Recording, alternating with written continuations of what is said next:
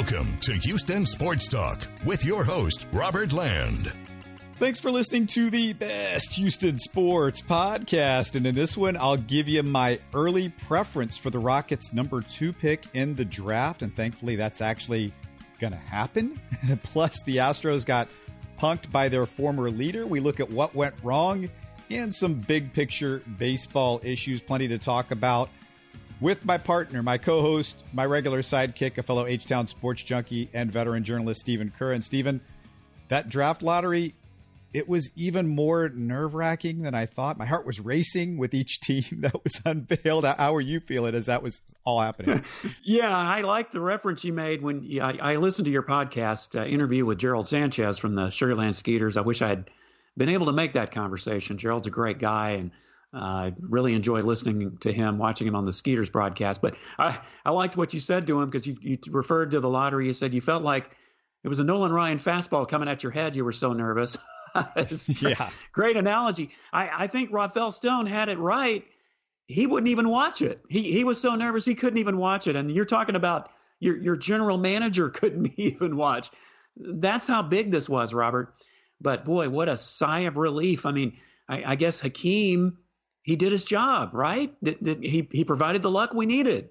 I mean, what can you say? I mean, Olajuwon hits the fall-away jumper when it mattered, just like always. Only fitting that he came up big on the anniversary of the first championship. Keep in mind, the Rockets, with a 48% chance of dropping to the 18th pick, only a 27.4% chance of ending up in the top 2, Stephen. So, yeah, Olajuwon does it again, and it just seems like he's got that magic still. Maybe we need to keep him around for to do some other stuff to help us out. I don't know. I don't know what else he can do to bring his luck, but we need him. Yeah, absolutely. I mean, isn't that what the great players do? You know, even off the court, they seem to find a way to help their team. So way to go, Hakeem. You did great, buddy. So now, they have the second pick. Well, now they've got to get it right. And regardless of what they do, who they pick, are they even going to keep the pick? I mean, it sounds like all options are on the table as far as Rafael Stone is concerned with this draft pick. But, boy, at least they got the number 2. I mean, I must admit, I was just hoping they'd be in the top 4, period, because otherwise they would have dropped way down. The only thing better than having the number 2 pick, obviously, would be having the number 1. But, man, I'll take the number 2. And, the last time the Rockets had the number 2 pick in the draft, Robert, they drafted some guy named Rudy Tomjanovich, is that how you pronounce it? And they weren't even the Houston Rockets then. They were still in San Diego. Well, technically, wasn't Steve Francis number 2, even though he wasn't their pick? Well, yeah, I guess you could put that. Yeah, it wasn't their pick, but their own pick, yeah, that they had. But, yeah, Steve Francis was. You are correct.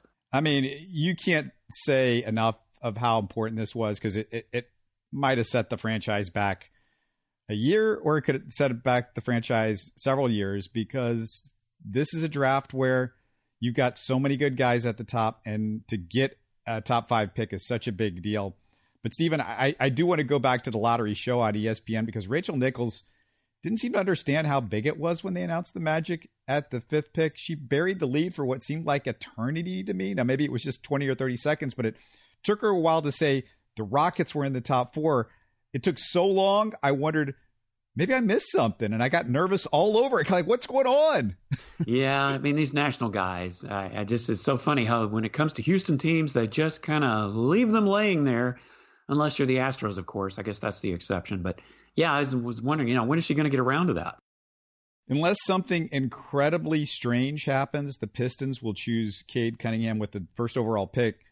So here's the deal. Over the last week, the debate has started about who the Rockets should pick, because there isn't really a clear-cut number 2 pick. And for the first time in ages, Rockets fans have kept an eye on the NBA draft boards. I've kept an eye on the NBA draft boards too. And unless you're under a rock, you know that Evan Mobley, Jalen Green, and Jalen Suggs are who all the experts have deemed to be number 2. And that's where I wanted to get to you, Stephen, because do you got a preference at all, or is there somebody that you're leaning towards? Have you done any research on this yet? I have to say, Robert, the more I think about it, and yeah, I know that Cade Cunningham is, what they say, the probably the first pick. I mean, I've heard some things that the Pistons may actually be interested more in Jalen Green, but that's obviously neither here nor there. But the more I think about it, the more like Evan Mobley. I mean, he's not only 7-footer, big guy. The Rockets certainly need some size, but he's been compared to Christian Wood, and the fact that if you put the two together, that they might actually be a great combination inside. I mean, I like that possibility. He could possibly be a better fit. If you're going to pair him with Christian Wood, they've even drawn some comparisons to Chris Bosh. He's got a very explosive first step. He can shoot from the perimeter. He can put the ball on the floor. I don't know. The more I read about him, and I honestly haven't watched him play a whole lot at USC, but really interesting article, Robert, that I know you read because you sent it to me on him and just how he kind of grew up. Basketball had to kind of grow on him. I'd say Evan Mobley, at least at this moment, would be the pick that I would probably choose if I were the one picking. First off, I got to say, I'd be excited about any of Green, Mobley, or Suggs because they all look like future All-Stars. If we're being honest, they all appear to have incredible intangibles. They put the time in the gym. They're mentally tough. Great desire to be a fantastic player when you hear these interviews with them or read stories about them. But it's coming down to basically Jalen Green and Evan Mobley because, like most people, I've eliminated Suggs because he's the shortest, doesn't have a big wingspan. You need that today with defenses and how you switch off. And if you've got three players separated by very little, the size and the length, switch defensively in today's NBA, weigh the scale in favor of Green and Mobley. Now, typically, I'm like you, Steven. I'm going to lean towards size. Mobley, 7 feet, 7'4" wingspan. Green, just 6'6" with a 6'7" wingspan. But here's where I'm going to go off the rails a little bit because in today's NBA, I got to say a couple of things about what's going on and what we're seeing. First of all, that guy who's the wing player and that can score and do it in different ways is the most valuable player that you can have in today's NBA. And that's where you got to give the advantage to Jalen Green because Evan Mobley, unless he turns into Kevin Durant, and maybe that's possible, but I mean, that's super wishful thinking that he's the guy that you can just give the ball to and, hey, go get a bucket. You need that guy that you can give the ball to and go get a bucket. And those guys are the most valuable players right now because at the end of the game, the last few minutes, that's what you need somebody like a Jalen Green for. And I was just looking through his stuff, Steven, and he can do it all offensively. I mean, already he's there. He can shoot. He can do it mid-range. He can do turnaround jumpers, floaters, go to the basket. He's got it all. Yeah, he's got that athleticism, Robert, that I think appeals to a lot of people. So he definitely has that. He's got that explosive first step. He is a good shooter. He's shown that he can shoot. It's the athleticism, I think, that can get you a lot of places. So, if you're talking about it in that vein, yeah, like you said, really any one of these guys could probably, it'd be hard to criticize the pick. What is he, 6'6"? And he is with the G League Ignite team. It's kind of interesting. But yeah, I really like the athleticism and just the explosiveness that he does offer if you did decide to go with a Jalen Green. And here's the other thing. There's a couple things you got to think about in the modern NBA. So what we're going to see this summer is all these guys that are in their third year, teams are going to try to give max extensions to the Lukas, DeAndre Ayton, some of the guys that were in that draft, Trae Young, all these guys that by the third year, you can do that and you can keep these guys long term. And it allows you to keep these stars that you're working on and making better and drafting into much longer term guys with the team. And the difference to me between an Evan Mobley and a Jalen Green is I think he's going to be great right out of the gate, right off the bat. Jalen Green, you're talking about? Yes.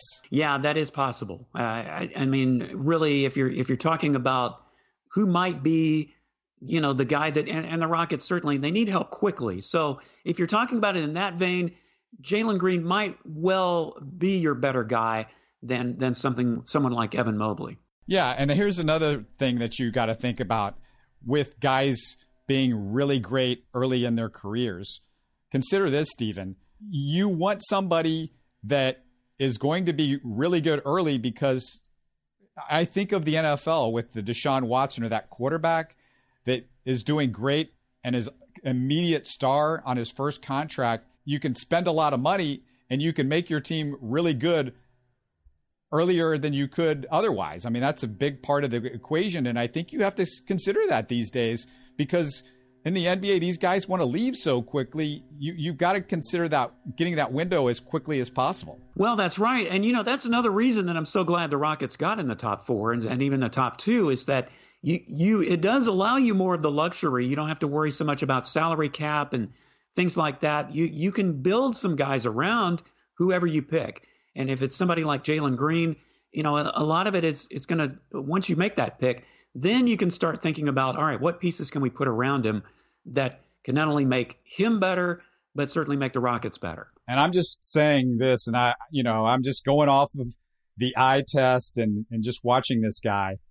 I really believe, Stephen, that Jalen Green is going to be ready to be an all-star caliber player by year 2 or 3. He's going to come into the NBA and have the potential to get you 20 on any given night his rookie season. Evan Mobley's going to be a longer project. These guys that are 7 feet tall, that, maybe in college, like Evan Mobley, he's had to be more of a post guy, where in the NBA, he's going to be pushed outside. He's going to have to really work on his range and getting that NBA 3 going, because he's going to get there with that. But it's going to take him a lot longer than Jalen Green's already, he's been doing that. He's been playing with the G League, as we talked about. Yeah, that is the key factor. I mean, I can't argue with what you're saying. Here's the other possibility, Robert, and I mean, this is, I'm sure Rafael Stone is considering all his options, but what if they decide to trade that second pick? I mean, all kinds of possibilities could come into that. I just don't know what you want to trade for that is going to work with your timeline, because if you're trading the second pick, you need to start thinking about, we're going to trade the Brooklyn picks too, and to package to get not just one great player, but 2 great players. And I get it. Somebody like Dame Lillard might be available. All of a sudden, we're hearing rumblings coming out of Portland, but he's 31 years old. And if you go get one of these stars that are in their late 20s or early 30s, because you're trading that number 2 pick, then you've got to think about how can we get, to be a contender immediately. So I've got to go get another star. Now, if you're trading back in the draft, maybe you can trade back a couple of spots and pick up something else. So you end up with a Jalen Suggs, potentially maybe with the 4th pick or something like that. But that's as far as I would go back, because, like I said, I feel like all 4 of these guys at the top of the draft are just about guaranteed all-stars. And I don't say that often, but they're all so versatile already and have what looks to be the game to be there. That they've got that ceiling for sure. No, and it's not often you can say that. I mean, they're probably as close to can't miss as you can get. I'm not sure there really is such a thing. And don't get me wrong, I would not trade that second pick. I would make that second pick. I have a feeling what might happen is I do think they're probably going to trade at least one of those draft picks, the 23rd, 24th perhaps. There is always that chance they could do that. But I certainly, if it were me, if I were Rafael Stone, I would keep that second pick and build around that, because as you said, the Rockets need instant help, and one of these guys is bound to help them, whichever one it ends up being. So I would certainly keep that second pick and maybe make one in the later round, whether either to move up a little bit higher and make another pick, or just to see what kind of a package you can get for one of those. If anything, if the right guy is out there, maybe I package some of the Brooklyn picks or the other first round picks that the Rockets have acquired and go out and get a really good player to put next to Jalen Green and Christian Wood. And maybe you think the timeline moves up a little bit. But that's what I would do with that, as opposed to giving up on a Jalen Green, Evan Mobley type guy at the number 2. Well, it's something to think about. And, obviously the Rockets have options. I mean, that's a good thing when you have a pick like that. They have some options to play with. But let's hope, that they keep that second pick, and maybe in the later rounds, if they're going to make a deal, do it there. Yeah, we're going to get into much more about where the Rockets go with this pick. We might have some other ideas as it goes along, but that's kind of where I am right now, and it'll be interesting to see how this plays out in the next few weeks. Want to talk a little bit, Stephen, about the NBA semifinals, because I feel like Phoenix is still the favorite to win this series, but the Clippers they will not die. The thing that I want to talk to you most about is I'm watching the Hawks and the Bucks, and unfortunately, the Hawks may have a Trae Young that's not the same guy. It looks like he's going to be hurt, and if he is, then I don't think there's any way that the Hawks win. But I was frustrated because I'm watching, and Clint Capella, our old friend's trying to guard Giannis, and unlike Blake Griffin, he's out there trying to cover Giannis at mid-range, at the three-point line, and somebody needs to tell Clint Capella that there is no need to do that. What Blake Griffin was doing with him in the previous round was much better, and I was just kind of disappointed because Capella's been around for a while, and I just feel like that was a big part of the series. They were giving Giannis some benefit of the doubt, and then Capella gets blown by some of the time. Now, the series really comes down to Chris Middleton, it seems like, because if he shoots well, then Milwaukee wins games just like in the previous round and throughout the playoffs. But Capella, man, he's got to know better than that. Well, and it feels like there was some of that when Capella was with the Rockets. I mean, we could see him developing, and we kept thinking, his ceiling was so high, and he got to a point where it's almost like he topped out. And in situations like this, Robert, I think, this is where you kind of go, maybe that's what's keeping Clint Capella from taking that next step into stardom. I don't know that we really expected that when he was with the Rockets, but yeah, in that situation, he's got to be more aggressive. If you're going to take out somebody like Giannis, you've got to do better than that. Not more aggressive. He needs to be less aggressive. I mean, that's the problem. You can't go out to the three-point line and guard a guy that can't shoot threes. You can't go out to 18 feet and guard a guy that can't, shoot from 18 feet. I mean, that's where my frustration is with Capella, is like he should know better at this point. And I think what it did was it made Giannis really frustrated when Blake Griffin was doing that, because he's thinking, okay, what do I do now? How do I get by? But you just can't leave me here wide open. And Blake Griffin also did a great job of moving his feet and made it hard for Giannis to just take those 2 steps that he does to the basket, where he just kind of walks around you with his super long legs. He did a great job with position and all that kind of thing. But like I said, I don't think it's going to matter. It looks like, I really felt like the Hawks had a good chance of winning this series, but with Trae Young not at his best, now it seems like it's almost impossible. And it feels like we're dead on heading to that Suns Bucks finals. Although, I guess you just can't count this Clippers teams out because they just don't want to die. No, the Clippers are scrappy. You got to give them credit. They're going to hang in there.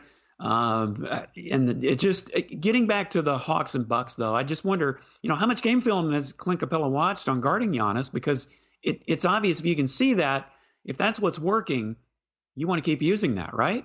Yeah, maybe he didn't watch the previous series. Maybe he just doesn't feel like he can do it the same way that Blake Griffin was doing. And Blake Griffin did just a fantastic job on Giannis. And I just felt like it frustrated Giannis as much as just made him shoot those shots that you want Milwaukee to shoot. You would rather him shoot mid to long distance shots as opposed to him being in the paint or him thinking, oh, I can go past the ball. And what it does when you let him make a run at the basket is, even if he doesn't score a basket, a lot of times it forces other guys to come over and double team, which then opens up passing lanes for him to get it to the other players. And you get more wide open threes if you're Milwaukee. But I just had to bring up Capella because, he's a former Rocket. So I had to do that. Well, I'm just glad that, I don't know if glad is the right word. I know we talked about this before, but it's at least good to have some former Rockets to watch. If the Rockets aren't going to be in the playoffs, I might as well watch some former Rockets and see how they do. But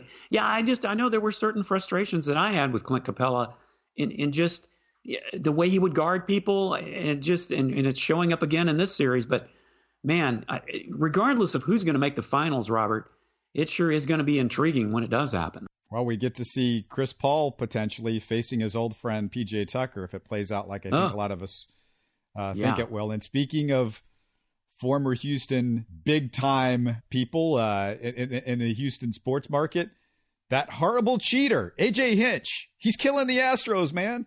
Yes. 5-2 is the Detroit Tigers record against the Astros this year. I believe that's the last game that they've had to play against them. I'm wondering, has the Hinch hex taken effect, Robert?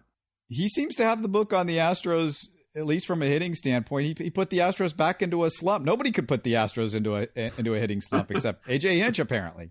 Yeah, AJ Hinch. Go figure. Yeah, I mean, if anybody would know the Astros, I guess it would be him. After managing him all those years. So, yeah, I mean, you knew that the Astros offense couldn't possibly keep up that kind of pace, although it's always disappointing, Robert, when they do come back down to earth. You want it to last forever. You want it to keep going. But you just wouldn't have thought it would be against the Detroit Tigers. And then, they run into the Baltimore Orioles, whom they handled so easily last week. And it's, pretty much the same old, 2 for 13 with stranded 10 runners on base, and the bullpen did its usual bullpen stuff and didn't come through. So, you try not to get too up or too down about this sort of thing, Robert, just because it's such a long season. But I have to hope the Astros haven't peaked too soon, that they can make another run by the time it gets toward the end of the season and go into the playoffs with some momentum. But, I mean, they're still in a great position. They're in first place. They're doing certainly better than they were a few weeks ago. But again, sometimes you just can't mask those weaknesses that are there, that being the bullpen, and then the offense kind of regressing back to the mean the way it has past couple games. The one guy that AJ Hinch couldn't stop, the unstoppable, the great hitter, Myles Straw. Yeah, and did we think we would be saying that a few weeks ago? I mean, we know you sometimes have to give these guys a chance to kind of figure it out, and Myles Straw has certainly done that. I mean, he's been hitting. I can't believe he's even getting some extra base hits, and what I'm really excited about, Robert, is he's playing so much better defensively now. And even guys like Chas McCormick starting to figure it out on the defensive end as well as hitting. So that's been one of the bright spots of the Astros, and one of the reasons their offense has been clicking so much is not only are you getting contributions from the guys you're supposed to, but from the guys you didn't think you could count on, like Myles Straw. All right, let's address the bullpen a little bit, because if you're the Astros, I don't know, it's time to get rid of the Bielaks and the Garzas. And this week, Austin Pruitt pitched his first game in Sugar Land. Numbers not inspiring. 0.1 innings, 2 hits, 3 earned runs, 1 walk, 1 strikeout. So that's not good. But Josh James pitched a game at Single A Fayetteville, 1 inning, 1 hit, no runs, 1 walk, 1 strikeout. That's something. Brian Abreu, 1 game in Double A Corpus, 1 inning, no hits, no runs, no walks, 2 strikeouts. So, Steven, I don't know if any of these guys can be a help, but man, I'm tired of the Bielak and Garza experiment. I mean, we were talking with some guys that maybe Sugarland's got with Gerald a few days ago on the podcast, and I'm willing to give anybody else a shot, because I just don't want to see Bielak and Garza anymore. Well, what's funny is that Bielak, he had that one good inning in Baltimore on Monday night, or against Baltimore. If he had come out and pitched a better second inning, you wouldn't have seen Garza. Baker would have probably left him in there. I couldn't help but think, when I was listening to your interview with Gerald, hey, why don't we just swap the Sugar Land bullpen for the Astros bullpen? I mean, Sugar Land's bullpen, is it, the best in the West? The Astros certainly are not, but yeah, with some of these guys, as far as like Austin Pruitt, he's been out for such a long time. I just don't know, that we could really expect anything from him this year. We keep hoping Pedro Baez can come back. I don't see him coming back in the near future. It may be somebody like a Brian Abreu, who's been more recent. Maybe Josh James. He's one of those guys, kind of like Framber Valdez. You kept waiting for him to figure it out. He finally did. I don't know if Josh James can do it, but man, somebody's got to step up, or else you've got to do something at the trade deadline, certainly, to shore up this bullpen. I said a couple of weeks ago how difficult it would be to trade Jake Odorizzi and get the high-end 8th inning, incredible setup guy that the Astros actually need. But I came up with an idea, and I wanted to see what you think, because, the only teams who'd be interested in Odorizzi, you would think, are contenders who need a starter and wouldn't be willing to give up their current high-end relievers. But what if you traded Anoli Paredes and another minor league prospect to a bad team needing to rebuild? They might actually want to exchange for a potential big arm with a bunch of arbitration years ahead of them. So from a financial basis, it would work for a rebuilding team. You would give up Anoli Paredes, but once you take that big arm that they have who's within that 1 or 2 years of free agency, you solve the problem for this year, and then you could actually do this in combo with trading Odorizzi to an NL team in contention and ask for a big-armed minor league reliever who could potentially be Anoli down the road. So kind of replace Anoli, but meanwhile get that guy that can do it right now and be an immediate help in that 7th or 8th inning. You know, just somebody that at least pushes a Ryan Stanek back a little bit as to a 6th or 7th inning guy. So you're not depending on Ryan Stanek, who I just don't believe much in. And it also just, it really strengthens the team as a whole. Well, that's an intriguing thought. Of course, you'd have to get Anoli Paredes healthy first. I mean, that would be the big thing. I think he pitched off a mound recently. He's trying to come back from something. So, you know, that might be you put the brakes on it somewhat. But I mean, you know, the Astros do have some arms in the minor leagues. You know, Gerald talked about a lot of them in Sugarland that, you know, you could possibly give up. And the thing about Odorizzi, it's not that far-fetched. You know, it just kind of makes you wonder. I know that Dusty Baker, you know, he kind of committed to going with him and Christian Javier kind of in that back-to-back situation just because the Astros have so many starters. But you kind of wondered, you thought maybe Jake Odorizzi he's been pitching better of late, so maybe leave him in a little bit longer. Dusty Baker hasn't seemed to want to do that. But a guy like Odorizzi, you know, maybe for a younger guy that has more potential down the road, it might be a possibility that you would have to consider, certainly. Yeah, you know, one thing that happened with Odorizzi the other day is he only goes 5 or 6 innings, or I think it was 5 innings in Detroit. So you pitch a ton of your bullpen, which means in the Baltimore game, when Greinke falters, you're pitching a lot of your bullpen. When you're pitching a lot of your bullpen, the Astros are obviously bad at this point. And the issue is with some of these guys, I've heard Brent Strom say that, you know, they might knock an inning off of these guys as the season goes on because some of them are in jeopardy with not having pitched this many innings before of potentially hurting their arm or running out of gas as the year goes on. And that becomes a bigger and bigger concern. And with somebody like Jake Odorizzi, you know, he's got to be able to go longer into a game. And I don't know if that was about, hey, we saw something where he was struggling and it was time to get him out, or we're trying to limit him a little bit because he's still coming back from the injury or something like that. But the Astros can't afford that with how bad their bullpen is. No, I think it was a little of both. And then you got to throw Luis Garcia in the mix, you know, and I know you even said it on a previous podcast, Robert. You know, he's not used to pitching that many innings in a season. So you're going to have to start keeping an eye on that as well. And I just think that's where the Astros are really they're going to have to figure it out sooner rather than later, because as you go deeper into the season, you know, if they're going to keep up the momentum that they have, the offense can't bail them out all the time. They've got to figure it out with the bullpen, and then you've got to figure out your starters. You know, how far do you want them to go? Whether it's one of the young guys or whether it's somebody like Jake Odorizzi who's still, you know, coming back. He didn't have a spring training really. Then he had the injury, so just a lot of things to consider, and that's why I just think you're going to have to see some moves here pretty soon around the trade deadline that maybe can answer some of these questions, and at the very least, you know, get some stopgap measures going here. Yeah, the other part about it is, you know, Odorizzi, if you let him go, somebody goes down, you move Christian Javier back in, or if somebody gets some rest, you have Christian Javier. And frankly, I'm a little concerned that Javier just isn't getting enough innings right now. We saw him struggle with the strike zone in his last outing, and it's where they're pitching him. It's so few and far between. Now, maybe it's going to pick up a little bit as maybe the starters aren't doing as well. They're not in as good a stretch, but I don't like this only pitching Javier 2 or 3 innings every 5 or 6 days. I just don't think that's good for him. And he's somebody that I really feel like you're going to need in the playoffs. And maybe you'll need him to pitch a few more innings than he's doing right now, or at least more frequently than he's doing right now. Well, I think the biggest problem with Christian Javier from the very beginning has been his endurance. You know, he just hasn't shown that he can go deep into games.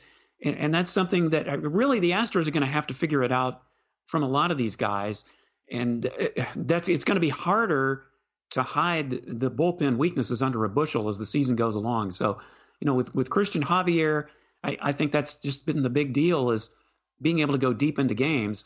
But it's something that, Dusty Baker even said the other day, more of these guys are going to have to step up. You can't rely on just Ryan Stanek and Ryan Presley. They weren't even available on Monday because you used them on Sunday. So all of these guys are going to have to step up and just get the job done, as well as go deeper into games if you're going to be able to get through all this bullpen mess. Yeah, it just seemed like the more things change, the more they stay the same with the Astros. We're going to be talking about the bullpen all year. I wanted to ask you one quick thing about this checking pitchers for illegal substances, because, that's been something we haven't gotten into a ton yet, but it's a big deal that's happened around baseball. Our old friend Garrett Cole's in a little bit of trouble without the spider tack, you might want to say. Our old enemy, Trevor Bauer, is having some issues with it. And the big numbers, Stephen, are that since June 3rd, spin rates at their lowest levels in 6 years. This is as of just like 3 or 4 days ago. It's helped the offense because in the first 3 weeks of the new rule, teams averaging 0.23 more runs per game. Batting average is up 8 points. OPS up 23 points. Strikeouts are down. So it's changing things really quickly. Well, isn't it something how, Major League Baseball, it's like they turn a blind eye to things like this. They did the same thing with the steroids issue. And then when somebody finally brought it into the light, then they decide to dig in and do something about it. And of course, it's ticking the pitchers off naturally. I think it's funny. Somebody like, Trevor Bauer, for instance, who was talking so much smack about how the Astros were doing this and doing that, when all along he's doing the same thing. Baseball has just had so many black eyes, and rightfully so, about the way they've handled things. I mean, I guess it's better late than never, but now they're having to deal with this. It's something that has been going on. I mean, it's been going on forever. Pitchers have always. We talked about Gaylord Perry in the 70s, and name a whole bunch of other pitchers who were doing things like this. But all of a sudden, now they're going to dig their heels in and take care of this. And yeah, it is making a difference. But for baseball, they want the hitters to hit more. They want less strikeouts. They need more runs if they're going to keep the fan interest. So that's really where it is as far as the spider tack and illegal substances controversy is going. They say that Garrett Cole's spin rates are back to the levels when he was in Pittsburgh. So I'm surprised that I haven't heard more, hey, look, it's the Astros' fault that's turned Garrett Cole into this. But, now the Yankees are stuck with the bill on this.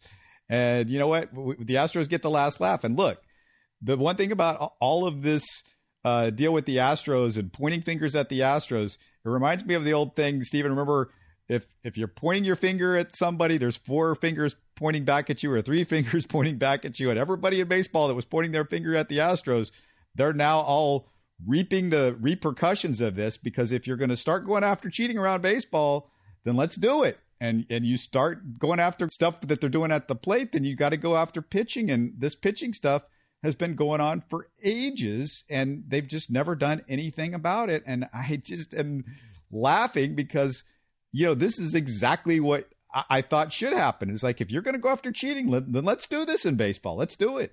Well, absolutely. And here's the thing, Robert, and I think I even said this about the time that all of this came out with the Astros cheating scandal. You can't tell me that they are the only team who was doing that, and they weren't.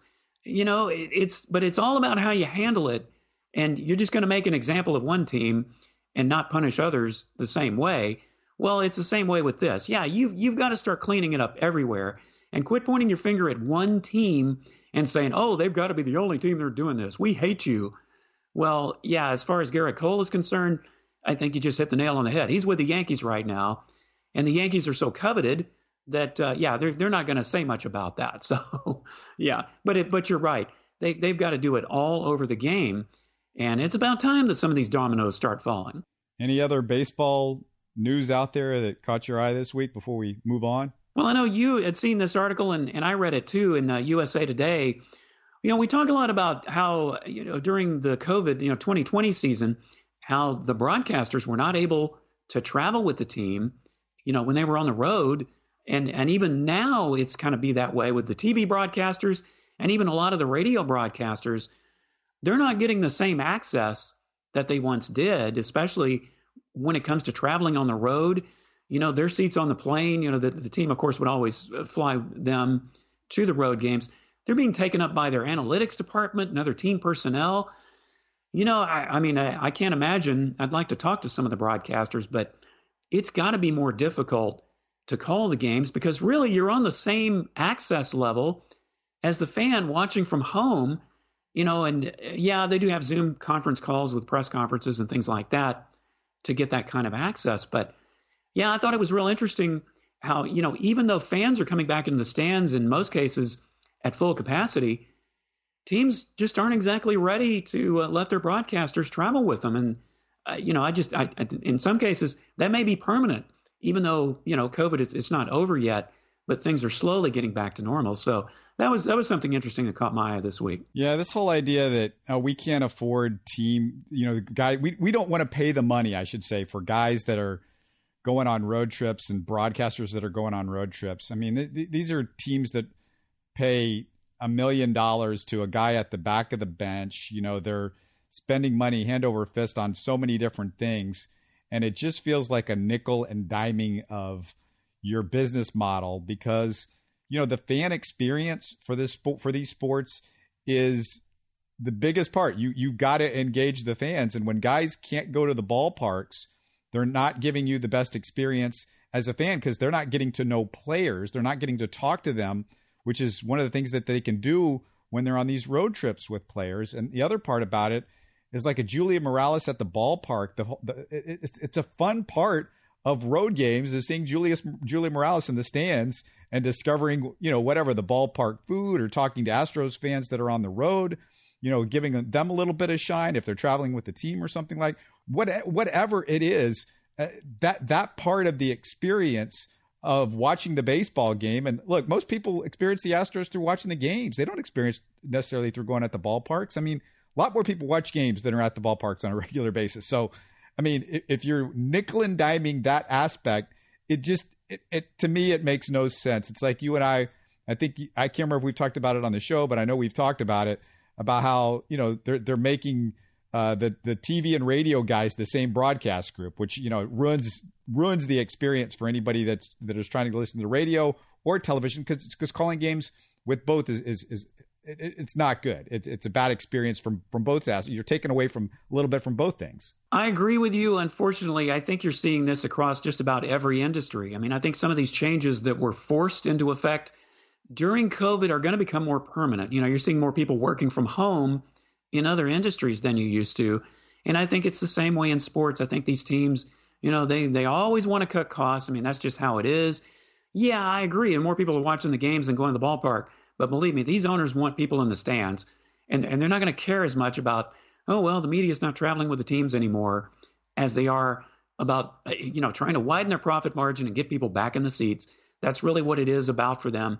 But you're right. And the whole sideline reporter thing has become a thing, as much of watching a part of a game and entertaining as the game itself or even the play-by-play announcers. So now I agree with you. I think it's unfortunate. We just have to hope that it doesn't go that way permanently all across the board, but I just think you're going to see some teams doing that. And it's good that we know we have the technology to do this because there are circumstances where, hey, it might help that we have this potential because of whatever comes up, whether it's a guy that's sick. I would rather hear Todd Kalas at a big game in September as opposed to somebody else if, say, Todd Kalas has the flu and he can't make a road trip. So, you leave the broadcast team back home in Houston, let him take care of himself, and he's not on the plane and getting other people sick or something like that, but you still get the Todd Kalas experience. Maybe that's where it's an advantage. And there are circumstances where I think, hey, this is good that we know that we can do this, but on a regular basis, it just seems like for multi-millions of dollars that you're spending, hundreds of $1 millions that these teams spend on all this different stuff, that it's really a nickel dime situation of putting a guy up in a hotel because the broadcast teams typically they're on the flights with the players. It's not like they're paying for them to take a separate flight. They're using the same gas on the plane that they're typically on those flights, from what I understand anyway. Well, yeah, and it's not so much that they're saving them; they're replacing them with their own personnel. Like I said earlier, I think some of the analytics crew gets to go to these games, and some of the other front office people behind the scenes, that personnel, they're the ones taking the places of the seats on the plane and other things that the writers and broadcasters used to. So I think a lot of it is just a matter of preference. They want more of their front office people to be at these games, and they're going to sacrifice the media to do that. That's what kind of stuck out to me about it. All right, well, let's end this show with some positive stuff, and I have to talk about the Olympic trials if we're going to talk positivity over the last week, and nothing gets me more excited than the Olympics. I don't know how everybody else is out there, but I watched a ton of the trials this weekend, both gymnastics and track, and it's always emotional. But Stephen, I think with everything we've experienced in the last year, I saw more tears than usual, and that was just in my living room, to be honest with you. Yeah, it is. It definitely is going to mean more, Robert. Just because of the layoff, and I'm even working on a story as a freelance journalist. I'm even working on a story about how Olympic athletes trained during the pandemic and some of the creative ways, that they had to come up with. You think about baseball, football, and basketball players, and how they could still train on their own, but in some of these sports like gymnastics, unless you have a pommel horse in your backyard or rings, or if you're an Olympic swimmer, unless you have an Olympic-sized pool in your backyard, it's awfully hard to train. And so I think it certainly means a lot no matter what, but it means more now just because the Olympics were delayed a year. And yeah, I think that the trials meant more, not just to the athletes, but to people like you and me, Robert, just being able to watch them, and the fact that we are going to have an Olympics this year. Yeah, it just means so much more to everybody. Simone Biles, must-watch TV Simone Biles. She wasn't as sharp as she usually is, but it might be a good thing. Number one, Stephen, I think it's going to refocus her for Tokyo. And number two, it gets a bad performance out of the way, because obviously she's human. And so you'd rather her make the mistakes at the trials. I can't imagine how hard it would be for her to be just perfect in several different big competitions in a matter of months. That's a lot to ask. Well, it is. And honestly, Robert, I think, and this is another aspect of the story I'm working on, is, these guys have had to stop training and start it again. Their timing is off. And even, as superhuman as Simone Biles is, it's affected her too. It's affected the way they've trained. It takes time to get back to peak performance. And if you rush it, then you're certainly going to risk injury and things like that. So, yeah, I think if it was a time for her to do that, it would be at the Olympic trials. She can go back and refocus, still have a little time to work it out before the Olympics start next month. So, and the thing is, and we said this, I think, on the last podcast, even when Simone Biles is not her best, she still far outdistances the competition in most cases. So I'm not too worried about it. I certainly am pulling for her to win some more golds, because this is probably going to be it for her. So, yeah, you have to hope that she'll get her timing back completely, come back, be totally focused, and when Tokyo gets here, she'll do her thing like she's always done. And how about the Biles/Chiles of Houston fame, because it was Jordan Chiles, another major Houston story. She's training with Simone, and in her gigantic shadow, she looked fantastic. So we've got two gymnasts training down the street headed to Tokyo. Lydia Jacoby, who's just 17 years old. You might have heard this name, Stephen, because she's going to UT in the fall, and she's going to be in the 100-meter breaststroke. You got Jenny Fuchs out of Episcopal, made the women's boxing team. Raven Rogers, who went to Kincaid, qualified for the 800 meters. In swimming, the great Simone Manuel won the 50 free, so she's going back in that event. We have an Olympic fencer named Anna Van Brummen, who went to Audi International for high school, which is just down the street from me. And hey, it's been under the radar, but Cy Springs and UT softball legend Kat Osterman coming out of retirement for the return of softball in the Olympics. I know you got to be excited about that one. Yeah, I am, because I cover softball. And it's good, because softball is one of those, it's not been an Olympic sport for a few years.